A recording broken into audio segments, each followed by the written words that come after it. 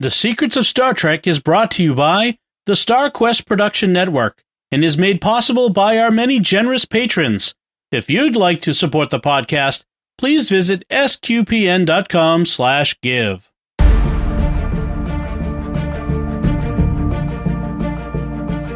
You're listening to The Secrets of Star Trek, where we discuss the hidden layers and deeper meanings found in all the Star Trek TV series, movies, and more. And today we're discussing the Deep Space Nine episode, Indiscretion. I'm Dom Bettinelli, and joining me today on the panel is Father Cory Stiga. Hi, Father Cory. How's it going, Dom? Very well, thank you. Folks, remember to like The Secrets of Star Trek on our Facebook page at facebook.com/StarQuestMedia. You can find us on Twitter, where we're at SQPN, and we'd love to hear from you, your comments, wherever you find us. Be sure to follow us on social media. I want to tell you about another show on the network you are sure to enjoy, The Secrets of Middle-earth. That's right, it's a returning show that right now we're discussing the new Amazon series, Rings of Power. And so you definitely need to check that out. That's wherever you find fine podcasts or at sqpn.com/Middle-earth. But this time we're talking about the Deep Space Nine episode, Indiscretion. And so, Father Cory, can you give us a recap of what happens? Be glad to. Major Kira Nerys is contacted by an old associate from the Bajoran resistance days. He claims to have evidence of the Cardassian freighter Ravenok. A friend of Kira's, Lorit Akram, was on the ship when it disappeared. She agrees to meet the associate, but before she can leave the station, a Cardassian asks to join her, Gul Dukat. Dukat claims it's due to the ship being under his command when it was lost, but later turns out to be personal for him as well. He reveals that he had a Bajoran mistress and a half-Bajoran daughter on the ship and wants to see if they survived. Kira becomes sympathetic towards Dukat until he much later reveals he needs to kill his daughter, Torzial, to protect his reputation. The two do find the crashed ship with the survivors as slaves in a Breen mining camp. Dukat's mistress and Kira's friend both died along with a number of other passengers on the ship, but Zial survived. After Dukat and Kira free the slaves, Dukat is convinced not to kill Zial, but to take her back to Cardassia with him, despite the consequences to his reputation. Meanwhile, as all this is going on, the relationship between Ben Sisko and Cassidy Yates is getting more serious than Ben wants to admit. After receiving relationship advice from pretty much everyone on the station, Ben admits to Cassidy that he does want her to move on to the station. The end. Everybody except the actual married guy. Yeah, exactly. Like nobody who else is married. No O'Brien giving advice. Right. So just to set it in time, this is a fourth season episode of Deep Space Nine, so in the middle. Fifth episode, we've already had the Klingon attack on Cardassia, that whole stuff like that, the way the warrior Worf has joined the crew. Just to kind of as a refresher on where we are in Deep Space Nine. And one of the background things that come up, because this is a Cardassian episode, really, is in the behind the scenes information like that's on Memory Alpha and other places. The developments in Cardassia at this point are modeled on the fall of communism in the Soviet Union. This came out in 95, so it's just pretty fresh in everybody's mind. So you have a military-sanctioned government replaced by a civilian government, but in this case, we're going to see the military government come back. Well, kind of 20 years, 30 years later, it kind of has in this Russia too, but never mind. So you had the Obsidian Order, which was, kind of the backbone of the old totalitarian government, and but once they were overthrown in the Die Is Cast episode, the dissidents were able to take control, from the military-controlled government, and so now you have a civilian-controlled government. So that's kind of a little bit of a background on this. Yeah, the Obsidian Order was kind of like the KGB meets the Russian military, the Soviet military. Yeah, they were like a KGB that had a military arm. Really, yeah. They had their own, warships and stuff like that. They went to attack the Dominion and didn't come back. Yep, exactly.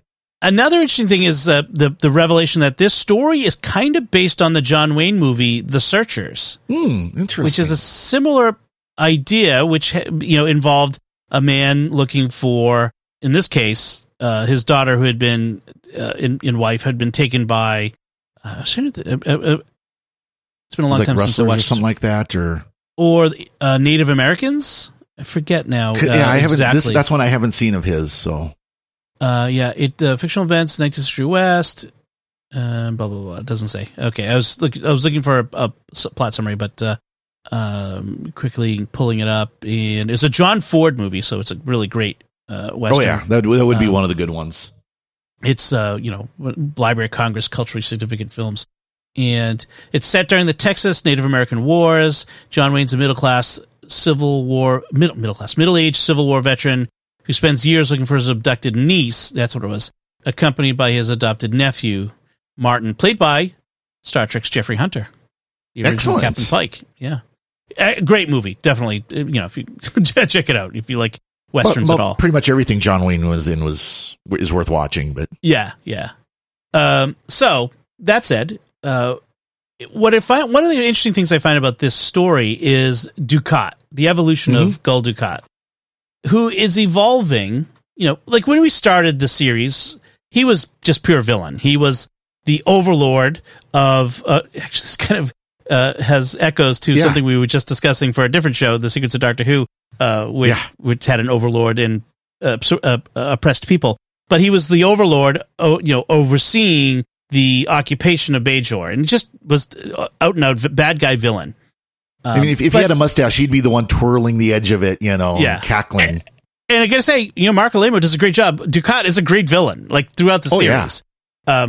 But he's evolving from pure villain to something more ambiguous. He's still the bad guy. He's still one of the main antagonists, but he's something more. He's getting layers, shall we say. Yeah, at this point, he actually starts becoming more of a sympathetic character. He becomes more of a character that we start to like, even if he is still kind of a villain. You can't really call him the total antagonist by this point, but he's definitely again, he's kind of shows up once in a while and causes trouble, but he's an agent of chaos.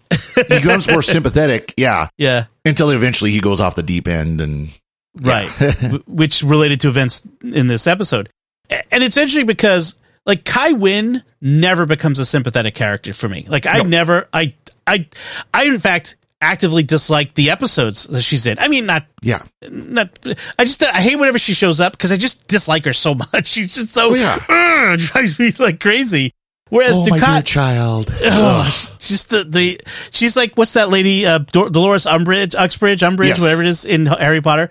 Like she's like that. Like whereas Dukat can be fun and funny and just like a bad guy, but he's kind of interesting. The other interesting thing about this episode is this is where the relationship between Kira and Dukat begin to evolve. Like they'll never really be friends. That's right. Just clearly. But this is also where you start to think that Dukat's starting to get his romantic ideas about Kira. Yeah. And like she's like would never like this would never. She would cut off her arm before she had any romantic idea about him. But there's a softening toward him, a humanization, so to speak, of him. There's definitely a respect that starts to develop here. Even if she still remembers everything he did, and of course, I like that they brought that up with the Razga Karn, the associate that they meet up with, where it's like, oh, I could turn you in to the Maquis, and Dukat's like, yeah, I could turn you into the Cardassians. Right. Yeah. Let's set all that aside, shall we? Yes, let's pretend. I mean, there's also like later on, and we'll talk with specifics, but there's this idea of, it's easy to be enemies with someone that is just this figure. Like you may know their, even talk to them, has met them in person. But when you spend time with a person, you eat a meal with a person, you go through experiences with a person, you may not become friends, but there's a shared experience that causes, that gives you, I don't know, a common ground that you can approach each other on. And I think that's subtly done in this episode. I mean, there's that whole part later where they have that funny laughing thing, which we'll talk about. But that was a great scene. Yeah, yeah. No, like I said, I really think it's she started to see him with respect. He was no longer the villain. He was no longer the devil, the pointy-horned devil. Right. Like they do remind us from time to time in this episode even of who Dukat is and what he's done. Like there's no forgetting that. But he's also a person, and people are complex. And even, as they say, even Hitler loved his dog. I mean, like, that doesn't make him a good person, but people are complex. Bad people, evil people can still do good things, individual good things, and still have good impulses, partly because of that's the image and likeness of God that's built into us at our very core. That's exactly, that connection to the eternal, to God, still shining through even in the worst person. Well, and you kind of see Dukat too, of like he was doing the job he was there to do, and whether he liked it or not, whether he thought it was a great thing or not, he was doing what he was following orders, and he was going to do it to the best of his ability, regardless of what that did to the Bajoran people. Yes. Right. He saw that as a good, and of course, objectively speaking, you should never obey an evil dictum or follow an illegal order, or however you want to put it. Exactly. But that said, he thought what he was doing was good, and that even comes up. We'll talk about that in a second.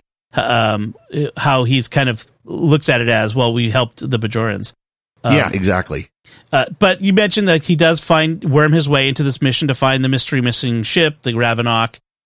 Actually, let's skip ahead to that part where they're on board the runabout, because he talks about Kira talks about being part of the Shakaar resistance cell, and Dukat talks about it like, oh yes, that old Shakaar resistance cell. You were such a challenge that we couldn't overcome, and it's kind of like dark or chilling because the challenge was he was trying to hunt Kira and kill her and her friends. Like, it wasn't a game. This was life and death, and it's just he treats it so kind of clinically. It's very chilling when he does that. Well, it's interesting too, because wasn't there another episode where he kind of basically mocks her, saying, "Oh, your little resistance cell, it was nothing." Yeah. I think it was early on that he kind of did that. It's like, oh yeah, your little resistance cell, you're just fleas. We just let you be. Right. Right. Well, and it turns out, that's him just trying to diss her. They were accomplishing something. And this is when he says he admires Kira, that how she embodies the new Bajor, and he says, the occupation helped the Bajorans by making them stronger. And this is the quote: "When we arrived, you were a weak, contemplative race." I like that. Contemplative is bad. "Choking on your isolation. And now you have a new confidence, a whole new sense of purpose, not to mention a key role in the future of this entire quadrant." And what that made me think of is like the abusive husband who says, "Oh, when I married you, you were just, weak and, now you're strong. Look at you. You're strong and confident. And I had to become strong and confident to throw you out, you jerk." Well, and it's like, I hate to say it, but it'd be like Germany saying, well, if it wasn't for us during the two world wars, Europe would have never been united as it is now in the European Union. Right. France, you should be grateful that we made you stronger and gave you a backbone. No. or the Soviet Union to Poland. Poland, you were just this weak country that kept getting fought over, and we gave you strength. Right. Well, I mean, it kind of sounds, to bring a little contemporary politics into it, Russia talking to Ukraine today. Yeah. Yeah, exactly. Although Dukat says one thing in this conversation that is true. Bajor and Cardassia will one day become friends. They do. And in fact, Discovery in season 4 kind of shows that they actually become united. The president of the Federation is human Cardassian and Bajoran. Right. Which is kind of an interesting combination. So it's funny how he kind of sees it, although I'm not sure what he intended was the same thing that eventually happens. But Kira recoils at that idea, understandably. Meanwhile, I kind of want to go back and forth with the B plot with Cassidy and Sisko, because it's interesting, and that's the way it kind of happened in the show. Yep, it kind of bounces back and forth. Yeah. So Sisko is things are going well with Cassidy Yates, their relationship. But it turns out, oh, look, she's going to get a job, here in town. Like, it's great while she's the girlfriend who comes and goes and isn't around all the time. We're not taking it seriously. But now she's going to get a job locally, and she's going to move in next door. The essential equivalent. Oh, yeah. There's a moment when Dax says, oh, like, where are you going to live? Oh, I'm going to live on my ship. Oh, you should get quarters on the station. I'm sure Benjamin would help you. And Sisko gives this look to that Dax that could boil milk. I mean, he was mad. Yeah, that's one of those where if looks could kill, Dax would be looking for another symbiote or another host. Yes. He's like, what are you doing? And she's like, she almost wants to swipe her hands and say, my work here is done. I threw the grenade in the relationship and left. Like, what are you doing, Dax? It was kind of funny. That whole plot, because then later on, Ben's talking with her. And by the way, should mention Cassie Yates played by Penny Johnson. That's right. Who, of course, more recently is on the Orville as the Doctor. Does an amazing job in that. Yep.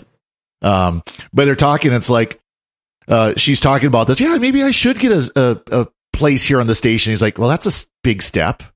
Yes. What do you mean by that? That's a very big step. And of course, she blows up. Right. She says she takes the job. He's not very enthusiastic about it. Oh, that's nice. And then, when she says, that she's, it's a big step. It's a very big step. And then he has to end up going to, we have a later scene where he's at Quark's and he's talking to Dax and Bashir, and Quark worms his way in with some terrible advice. But he's like, he says, you didn't say it's a big step, did you? I did. I think I might have actually said it's a very big step. Oh, a very big step. No, you didn't follow it up with a very big step, did you? I don't remember, but I think I might have. And then, of course, after he leaves, they go, what do you think? Well, it's a big step. A very big step. That was really good. That was such a great scene. That was a very good scene. And of course, Quark has like terrible advice about, basically Ferengi treat their women terribly, and that's like what you should do, which is no. So back on the planet, they eventually come upon the crashed ship. They have tracked the ship back to this other planet where it wasn't expected to be. They found the crashed ship, and they found these buried bodies, a handful of the crew and passengers, and so Dukat, like, oh, I need to dig up the bodies and identify them. Clearly, he's lying. Clearly, he wants to see if his mistress is among the dead, and doesn't want Kira to see.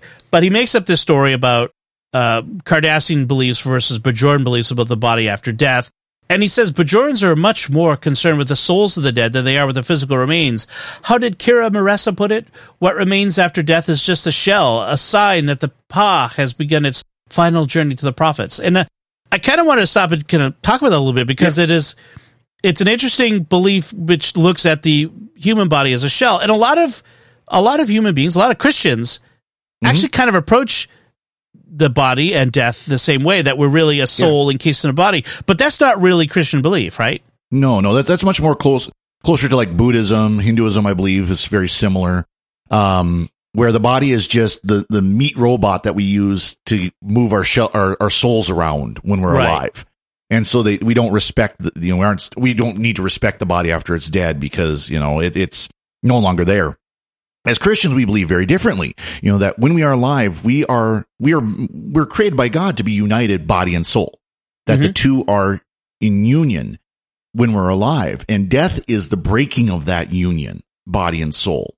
And the soul does leave the body, but ultimately we were destined and will be destined to spend eternity, body and soul, that our bodies will be resurrected. And that's why we as Christians, we respect the body enough that we have places called cemeteries where we bury our loved ones. We bury those who have died, whether cremated or not, and that's a whole nother argument for a whole nother time. But we bury the bodies, and these are places of honor, places where we respect those who have died. Some cultures go, you hear like the Day of the Dead, which, that sounds depressing. No, it's like in the Philippines, they go and have like picnics at the cemetery in their family plots. Right. To celebrate their family members who have gone before them. I think some places in Latin America do the same. Yeah. And so it's a beautiful culture that recognizes that this body that is there, that is probably, depending on how long the person's been there, is probably rotted away to nothing but bones and dust, but it is still the earthly remnants of someone we've loved and will one day be resurrected, recreated, and will be reunited body and soul in eternity. Right. Yeah, and that's the important point too. Is like we are as much the flesh that we can touch as we are the soul that we feel, our intellect and all that other stuff. That's us. That's all of us. Yeah, and that there are Christian heresies such as Gnosticism that have fallen into that trap, and that's part of the reason why there were heresies where it was, God's soul in a human body, and Jesus was really just human but adopted, and things like that, where they didn't understand the connection in our Lord between his human nature and his divine nature. Right. Like in Manichaeism, like says all material things are evil and only the spiritual is good. And yeah, that's kind of been at the heart of so many heresies, Christian heresies, is this division, dividing the body and soul and looking at the body as somehow not us in that sense. So I thought that was interesting to bring up. And that's one of the things I like about Deep Space Nine is it kind of, every once in a while it swoops in on these religious spiritual levels and you get a chance to kind of think about this sort of thing. And that's one of the great things about science fiction is it can let you do that without having all the regular religion, the baggage of having to talk about real religions. Exactly. And assuming Dukat wasn't lying, he was just using it to his advantage. The Cardassians almost have the opposite view, where it's the body is the more important part than the soul. It's a very materialistic view, that the material matters more than the soul that's in it. So that's kind of an interesting insight into Cardassians. Again, assuming it wasn't something that he made up for the excuse to get Kira Nerys to go play on the computer while he's digging up the body of his mistress. It would track with Cardassians' attitudes about strength and the power is important, and strength of the body and that sort of stuff. So that would track with that sort of belief. But it turns out that his real reason for coming, like we said, is his Bajoran mistress who was on the ship, and he finds that she's dead, but that her daughter is their daughter is probably still alive. Yeah, she'd be, I think, 19. She was like 13 at the time of the crash. It's been 6 years, so she's like 19. And it's kind of interesting how he talks about the fact that he really did love the mistress, that even though he has a wife and 7 kids back on Cardassia, who we, by the way, never see in the series. No, we don't see the kids. We don't see her. But it was interesting because the mistress and daughter were on this ship, which was a prisoner transport, because they were going to meet another freighter that was then going to take them to a planet where they would be safe from the occupation ending on Bajor, because he knew, or he figured anyways, that the mistress and the daughter would be at risk when Bajor takes back over from the Cardassians. Yeah, collaborators are never treated very well at the end. Collaborators and then half-breed, to use the term that they would, that kind of the slur that would be used. Right. So that she and Kira recognizes it, and she tells Dukat, like, don't you dare, hurt this child. Let me take her back to Bajor. She'll be fine. And he kind of goes, well, what kind of life would she have there? Well, a life. It's kind of like the pro-life argument, where people say, oh, what kind of life could this baby lead, in this being unwelcome in this home? It's like, well, it's at least a life. It's not, it can lead a life if it's not killed. Right. It's better than dead. It's interesting that, but she does propose it. It's kind of like Mother Teresa saying, if you don't want your child, give it to me. I'll find a loving home for them. Oh yeah. I mentioned before the shared experience and the laughing thing. So Dukat and Kira are camping out, and Dukat ends up sitting down on a sand spine, I guess it's called. It looks like a sharp crystal, and man, that was long and sharp. Yeah. and he got it right in the rear end. Oh my gosh. It was a hilarious scene. Of course, Kira's over there laughing before she can even pull it out. Yeah. And then she gives him the dermal regenerator, and he's like bent over, running it over his backside, and she's laughing at him, and he's like, this isn't funny. And then he eventually starts laughing, and then he's like, you know what's even funnier? It's not working. She's like, you have to turn it on. Yeah, you forgot to hit the on switch. So, and again, it's like that humanizing effect of, spending time with a person, sharing a meal, laughing over a shared experience, that sort of thing. I think, again, well written. I really think that this episode really threads the needle on humanizing Dukat while also reminding us of who he is and what he's done. And so I really like that aspect of it. Well, and he keeps so much of his pompous arrogance through a lot of it. And of course, this scene is the difference of that. But he still has that Cardassian arrogance. But yet we get to see him as, again, somebody sympathetic, somebody that he truly did love his mistress, even if, again, the whole issue of having a mistress in the first place when he was married with kids, but that's another story. Right.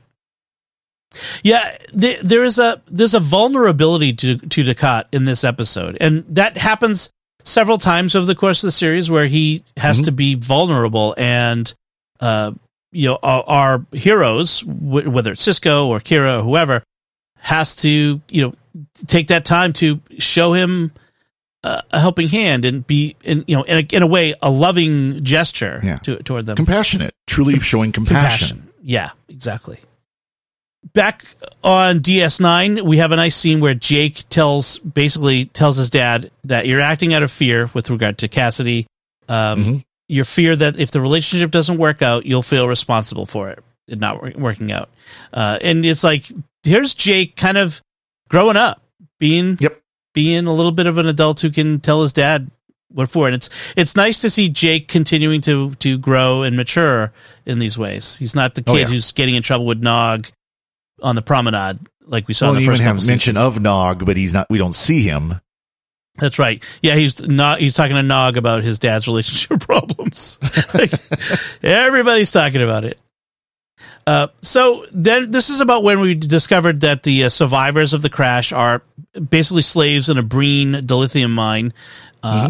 Okay, this is where I want to talk about the Breen. Why do the Breen look like the bounty hunter Boushh from Star Wars Return of the Jedi? I have always wondered that. Yes. I mean, there's differences, but yeah. It's the same basic mask. It is. I mean, it really is. And, when you hear the Breen speak, it doesn't translate, as I recall. No.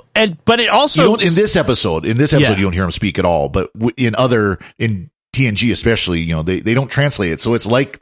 mechanical bounty screeching. Hunter. Right, which is like that bounty hunter. Like, no one's ever adequately explained it. I was even Googling, like, why? And of course, people coming up with, well, there's this interdimensional wormhole between worlds. Like, no, really, like, behind the scenes, why? And so no one's ever...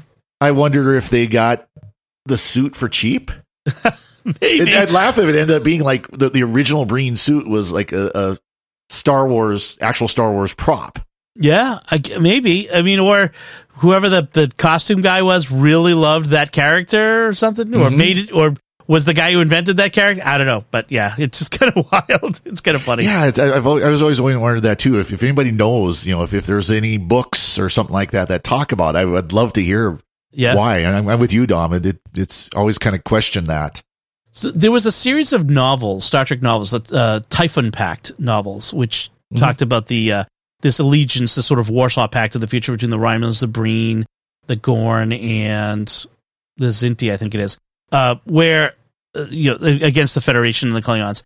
But it we got a lot more insight into who the Breen are, and they're actually a multi-species race that they all wear the same uniform. They have this cultural thing about we're all exactly the same, so they all wear the same outfit all the time, almost kind of like the Mandalorians. They never take their helmets off. Yeah. And so it has one of the species that make up the Breen has a snout, so they all the helmets have a snout thing on it.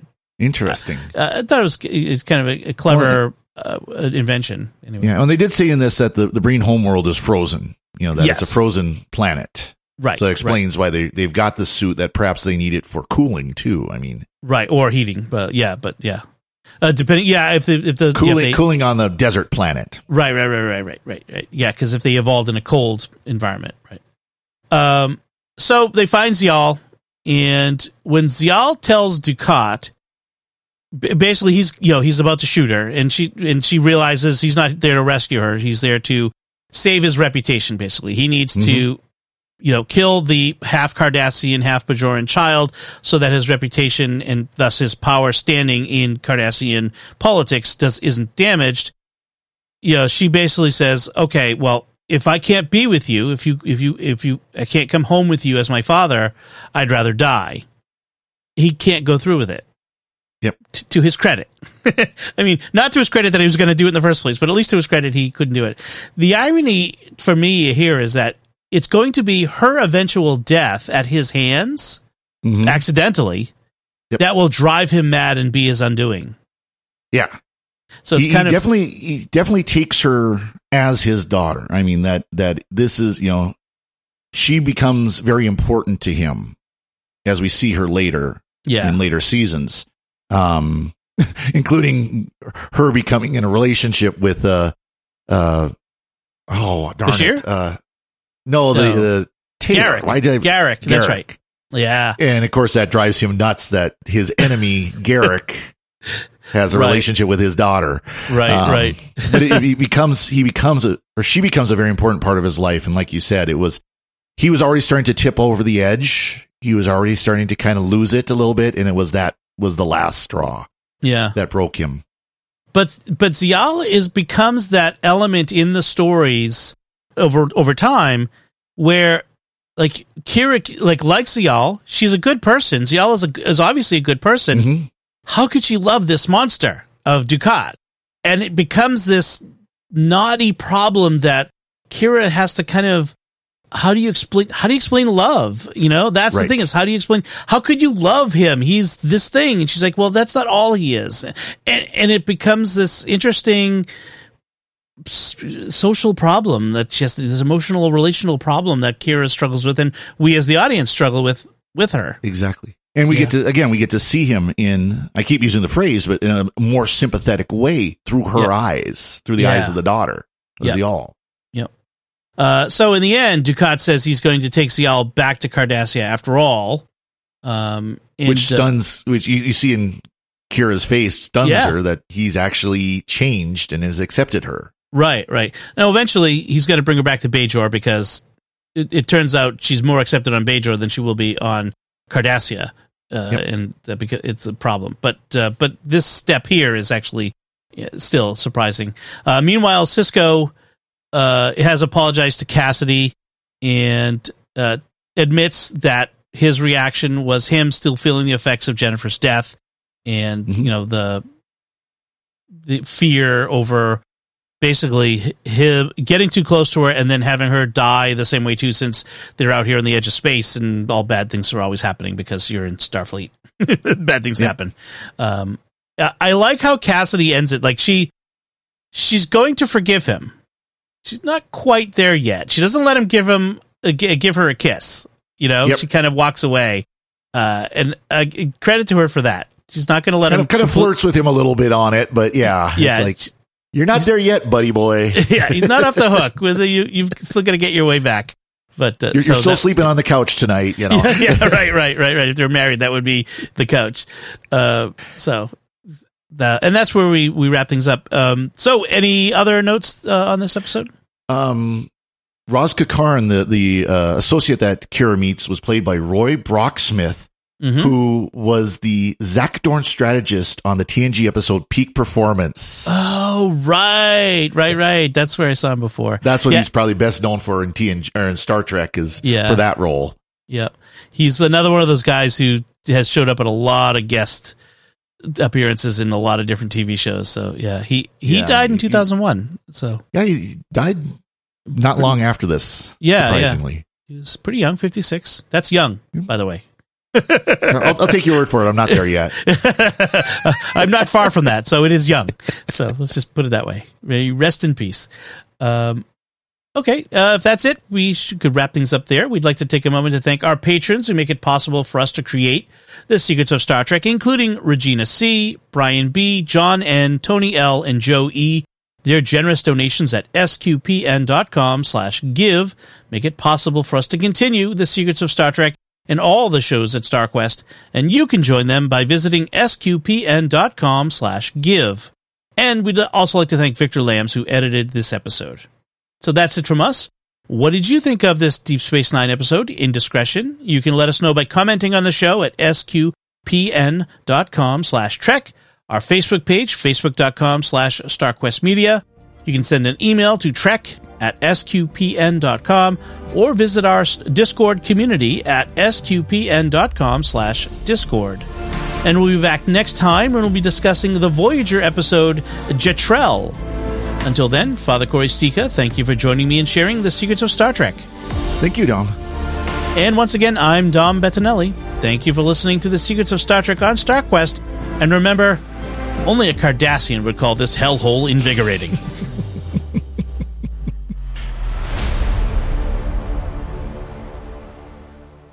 Or I could have said, who knows more about women than me? Quark's line.